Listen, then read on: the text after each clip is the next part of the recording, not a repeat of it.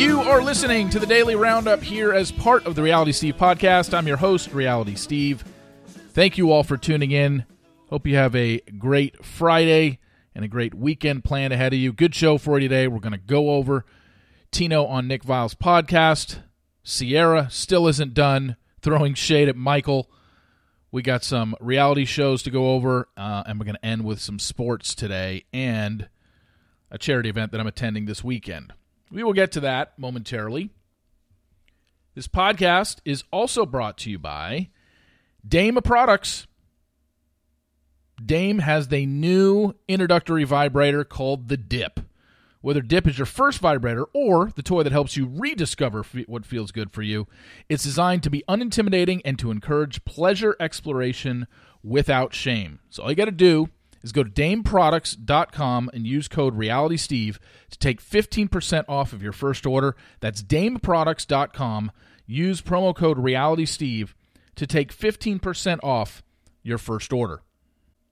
All right, let's get going. You know what? This podcast, I almost feel like every single time I start this podcast, I almost have to recap what I screwed up in the day before's podcast. Because yet again, I screwed it up yesterday, and I was reminded by a lot of people, so I'm just going to say this one last time to fix my screw-up, and then I'm never going to talk about anything regarding Danielle's past or Michael's past, because I cannot say it without screwing up. And yesterday I said Danielle's late husband. When I corrected myself from saying ex-husband, I was like, no, I should have said late husband. Yeah, and I got that part wrong because they were never married. Danielle's late fiance. That's final, and I've said it, so even if I say late husband in the future accidentally, just know I said late fiance. I know it's late fiance now. Let's put that one to bed. But thank you for all those who corrected me on that, because that was another screw-up on my end. Another screw-up that I had yesterday, when I was talking about the 5 women that Zach met on the After the Final Rose. I said he met 5 women, and to keep them on the front of your mind when I was giving some spoiler teasers yesterday. And I said those 5 women were the 3 Bs, Bailey, Brianna, and Brooklyn, along with Christina and Davia. Oops, screwed that one up. Davia was not one of the 5 that he met on the After the Final Rose. It was Kat Carter. Her name is Kat Carter. She did go by Kat Wong at one point, but her name is Kat Carter. Now that's what she goes by. Anyway, it was Bailey, Brianna, Brooklyn, Kat, and Christina. So there's my screw-ups from the day before. And yeah, I feel like, and look, I don't want to turn this into, I understand that a lot of you like to point it out and correct me if I'm wrong. I will go back and correct the things that I think, are major screw-ups. If I say a word wrong or something, unless it totally changes the context of my point, I'll probably leave it at that. But I was, saying Danielle's ex-husband or late husband is wrong. He was never her husband. She was never married. He was her fiance. So definitely want to correct that. And I was just flat out wrong when I said Davia's name. She was not one of the 5 that Zach met. It was Kat, not Davia. So that's out of the way. All right, let's jump into the Tino interview with Nick Vile. And you know what? There wasn't any tea in this at all. I think, for 2 days when I was talking about this, I said, look, I hope he doesn't come on there and bash her, because then it's just going to be another back and forth, and she's going to go on some sort of podcast or go on an Instagram story or do a TikTok and throw shade at what he said, and then he might have to fire back, and it would be never ending.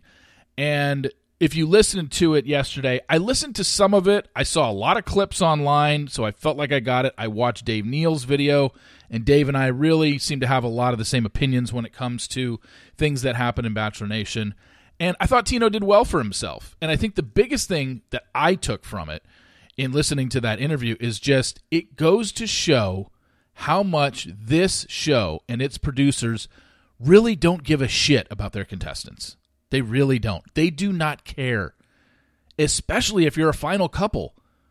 I'm sure in the moment, that final day, hey, great, you guys, let's all toast, great season. But the second you walk off that set, they don't give a fuck about you.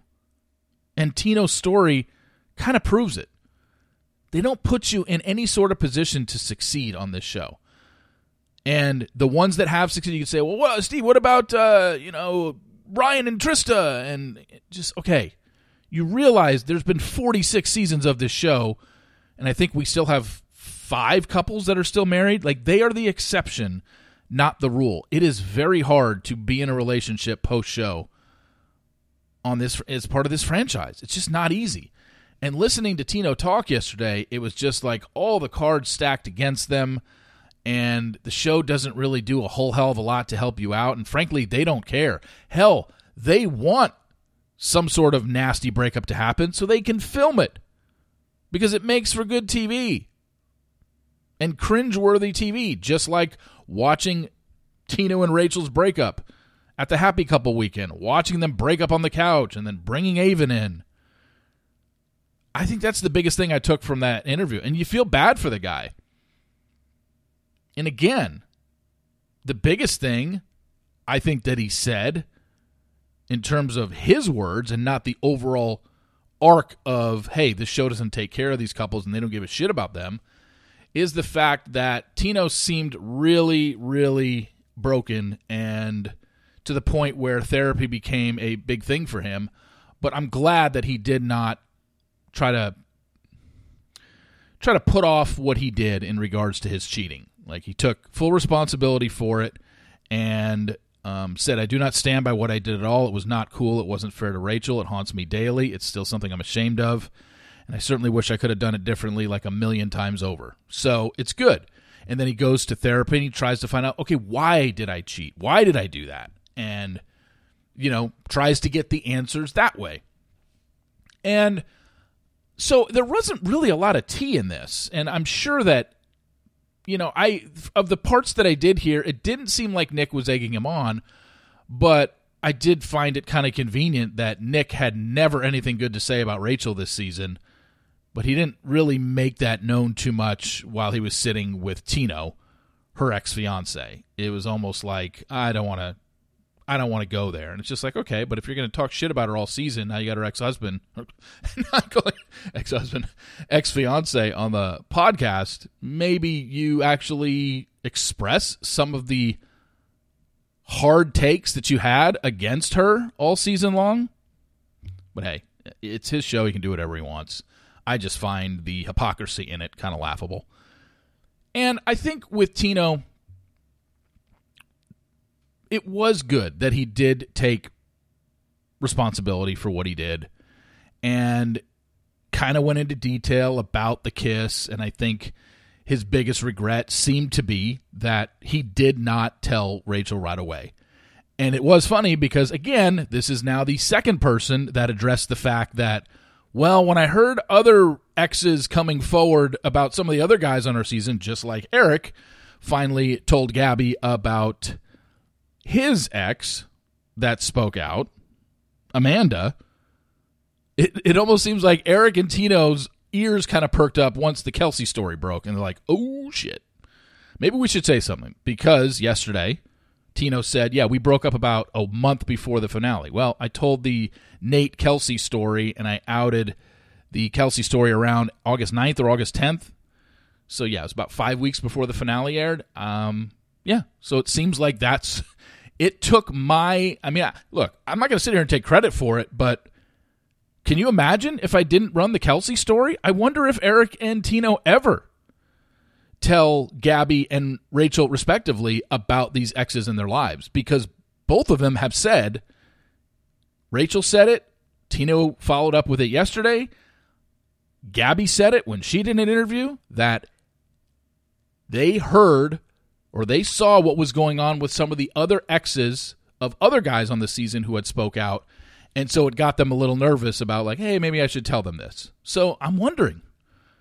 I mean, it's a hypothetical. We'll never get the answer to it because Kelsey's story is out there. But if I don't run with that Kelsey story, do Tino and Eric tell Rachel and Gabby, respectively, about what happened? It sounds like no, if I had to guess. That would have been a great question to ask, Nick. Hey, if you didn't hear about the Nate and Kelsey story, would you have told Rachel? I think he can easily say on the podcast, yes, but do we know if that's true? Probably not.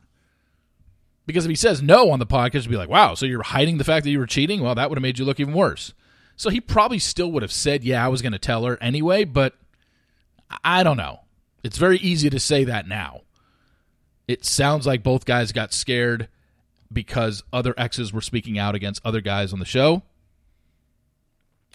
My guess, I bet they wouldn't have. So I really liked the interview that Tino did, and good for him for taking full responsibility and not putting any of the blame, never threw any shade at Rachel whatsoever, and that's the way he should have gone. I don't know if this means that Rachel will even give any sort of response to this, if it means there could be any reconciliation in the future. We don't know. But the guy does seem remorseful for what he did, and he's been through a lot. Basically said the show didn't really help him all that much. And I think, he addressed some things, the journal, which I never had a problem with in the first place. I felt for the guy. I felt bad for him. And you're allowed to feel bad for somebody who actually admits they screwed up. It's okay. It doesn't mean you support his screw up, but you can support, hey, he understands, or he's at least trying to understand where his screw up happened, and he's trying to be better for it. And it really sounds that's what Tino's going through, and it seems like he's been through the ringer a lot. So it was a good interview to listen to, and it really showed you a side of Tino that you never saw when the show aired. So it looks like Sierra threw one last shade at Michael. This might be the end of it just because of the way she worded things. On her Instagram, she did a TikTok, and it basically said, I hadn't thrown shade before, but this is me throwing it. And forward and onward now, just wanted to get out of my system and remind y'all I'm sweet, sour, far from perfect, and keep it real. And on this video I believe it was on TikTok, right? Or maybe it was on Instagram. It was a video of her with the captions on the screen saying quotes directly that Michael said to her on the show. Something's missing, she's moving too fast, and I'm not sure I'm ready. And then it ended with the words on the screen saying, I never actually saw anything with you, but needed to kill time. So basically what she's saying is, Michael just gave me a bunch of lines when he knew the whole time he was waiting for Danielle to come in, which is what we've been saying for the last 4 days or the last week since the episode aired. It's like, look, no one is saying Michael doesn't like Danielle better than Sierra, and he has a better connection with her, and he understands, and Danielle understands Michael way more than maybe Sierra would because of the losses they've had in their life. Nobody is saying he's not allowed to like Danielle, because so many people are coming after Sierra like, shut up already. He didn't like you, and he told you he wasn't into you, and he told you that he wasn't feeling it with you. Why can't you get over it? That's not it. She's not saying, I'm still pissed he chose Danielle over me. What she's saying is, what he told me doesn't line up with what he's saying after I left and Danielle showed up. And also insinuating he knew Danielle was coming the whole time, and he was already emotionally invested in Danielle, and he just wasted my time. Which, I'm sorry, that's the way I see it too. If Michael had no idea Danielle was showing, I think we have a different story here. But he knew she was coming. I guarantee. So I understand where Sierra's coming from. And the people that are taking it wrong are taking it as she's still bitter and she doesn't understand why Michael doesn't like her. No. Michael said it on his date with Danielle. Like, someone like her understands what he's been through, where someone like Sierra possibly couldn't. Doesn't mean Sierra, there's no way she ever would have gotten to that point, but yes, it's understandable that he connects with Danielle more than he does Sierra. But it's more about what was Michael hiding and what did he know, and we all know that he knew Danielle was coming. Now, the interesting thing will be they are having a reunion show that they're taping on November 4th for this, and I think Michael needs to address this. Sierra's thrown enough shade online, and Michael hasn't had to answer for anything. Everybody's calling him the teacher's pet. Everybody's saying he's a protected person on this show, and he hasn't addressed that once. He's not much of a social media guy, but he's going to be up in that hot seat with Danielle. They're still together. Sierra's clearly going to be at the reunion taping. I don't understand. I don't see why she wouldn't be. But this has got to be brought up. And I think Sierra, if she's calling him out on social media, I can't imagine she gets to that taping and doesn't say the same exact stuff that she's been saying for the last week. So it's going to be really interesting to see how Michael answers it. And if he skirts around it and says, I really had no idea about Danielle coming, that would be a flat-out lie to me.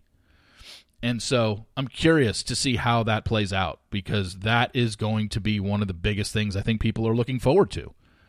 And nobody's shitting on Danielle and Michael's relationship at all. They're happy. They're together. They've been together for the last 4 months. They went to Wells's wedding together. They're clearly in a good place. But if you're going back to tape a reunion show, they're going to want some sort of drama. And this is probably the biggest drama they could probably bring up. And I'm really curious to see how Michael reacts to, everybody knows, whether it's myself or Game of Roses or She's All Batch or Dave Neal, everybody knows that he's protected by the show and he's the show's golden boy this season. And he doesn't seem to either understand that or he doesn't want to address it because he knows he is, but he can't admit it. So we'll see what happens at the reunion taping, but definitely fascinating. Looking forward to that.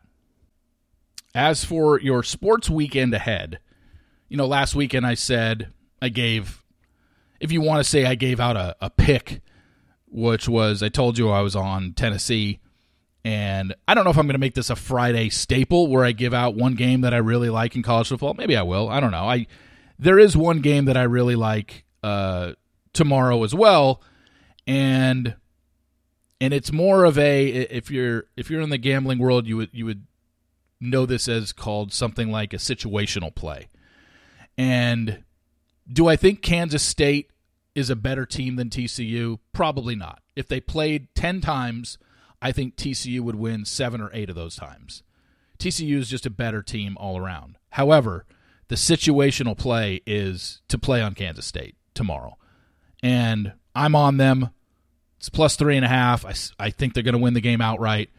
And the thinking is, look at what the gauntlet that TCU has run for the last few weeks. They trounced Oklahoma. They go on the road to Kansas and have that barn burner that goes to the final minutes. Then they had to come home and overcome a 14-point deficit in the final 6 minutes last week and against Oklahoma State.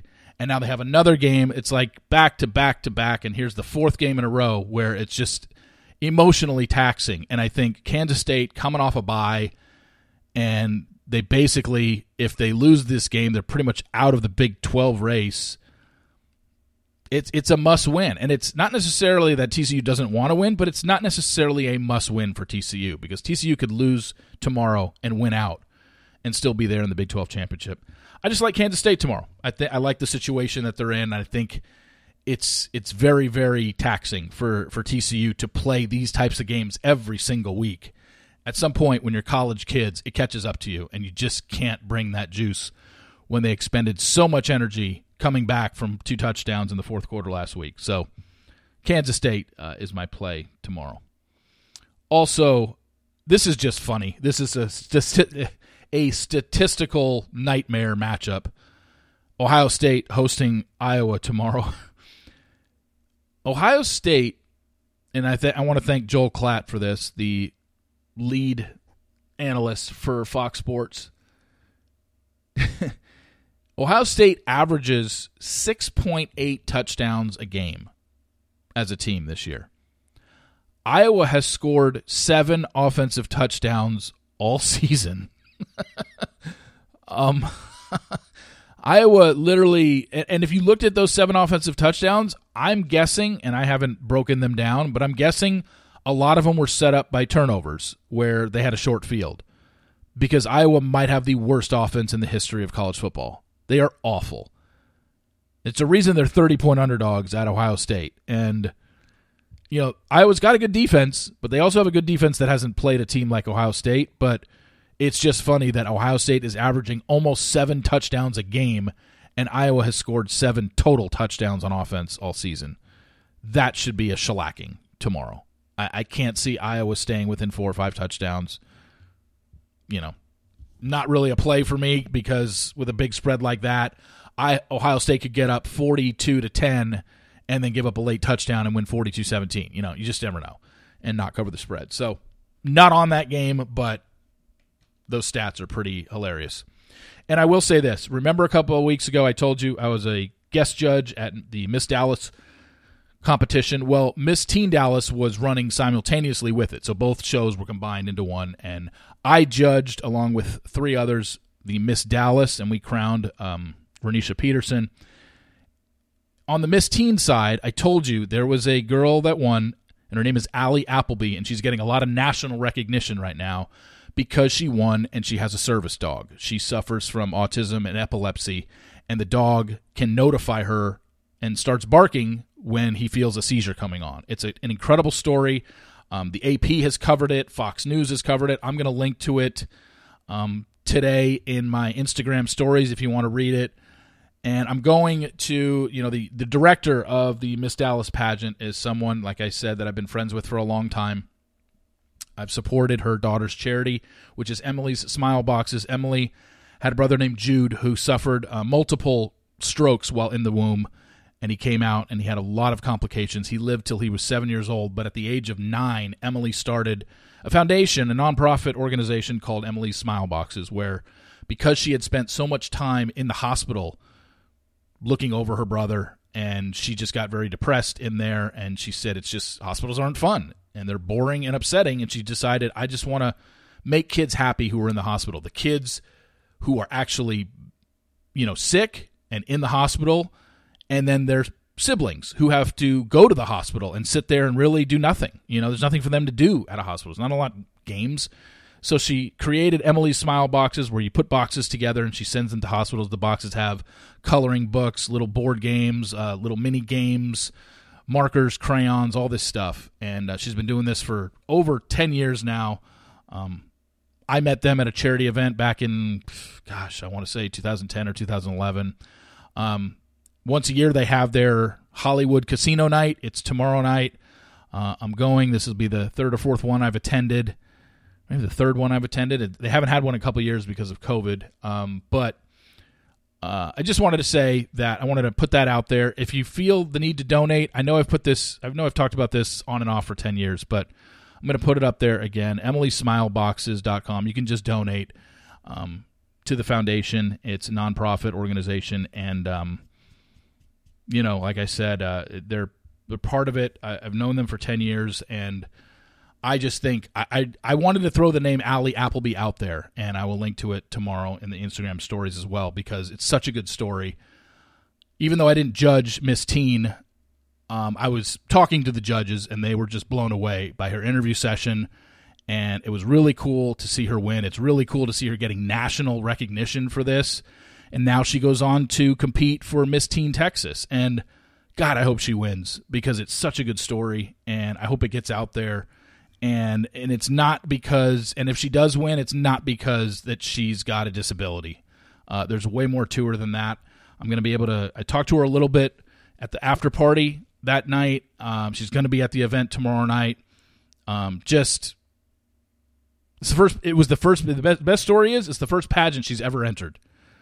And, if you go to her Instagram page, you can see her caption and what she wrote. It is awesome. And so happy for her. And I hope and I'm throwing the name out there because I have a feeling that you're going to be hearing more about her. Even if you don't follow pageants, the fact that it's being covered, like I said, like by the AP, by Fox News, by E Online covered it. It's just a really cool story. So anyway, I'm going to that event tomorrow night for Emily's Smile Boxes. It's a casino night. I'm sure I'll be parked at the craps table the whole time.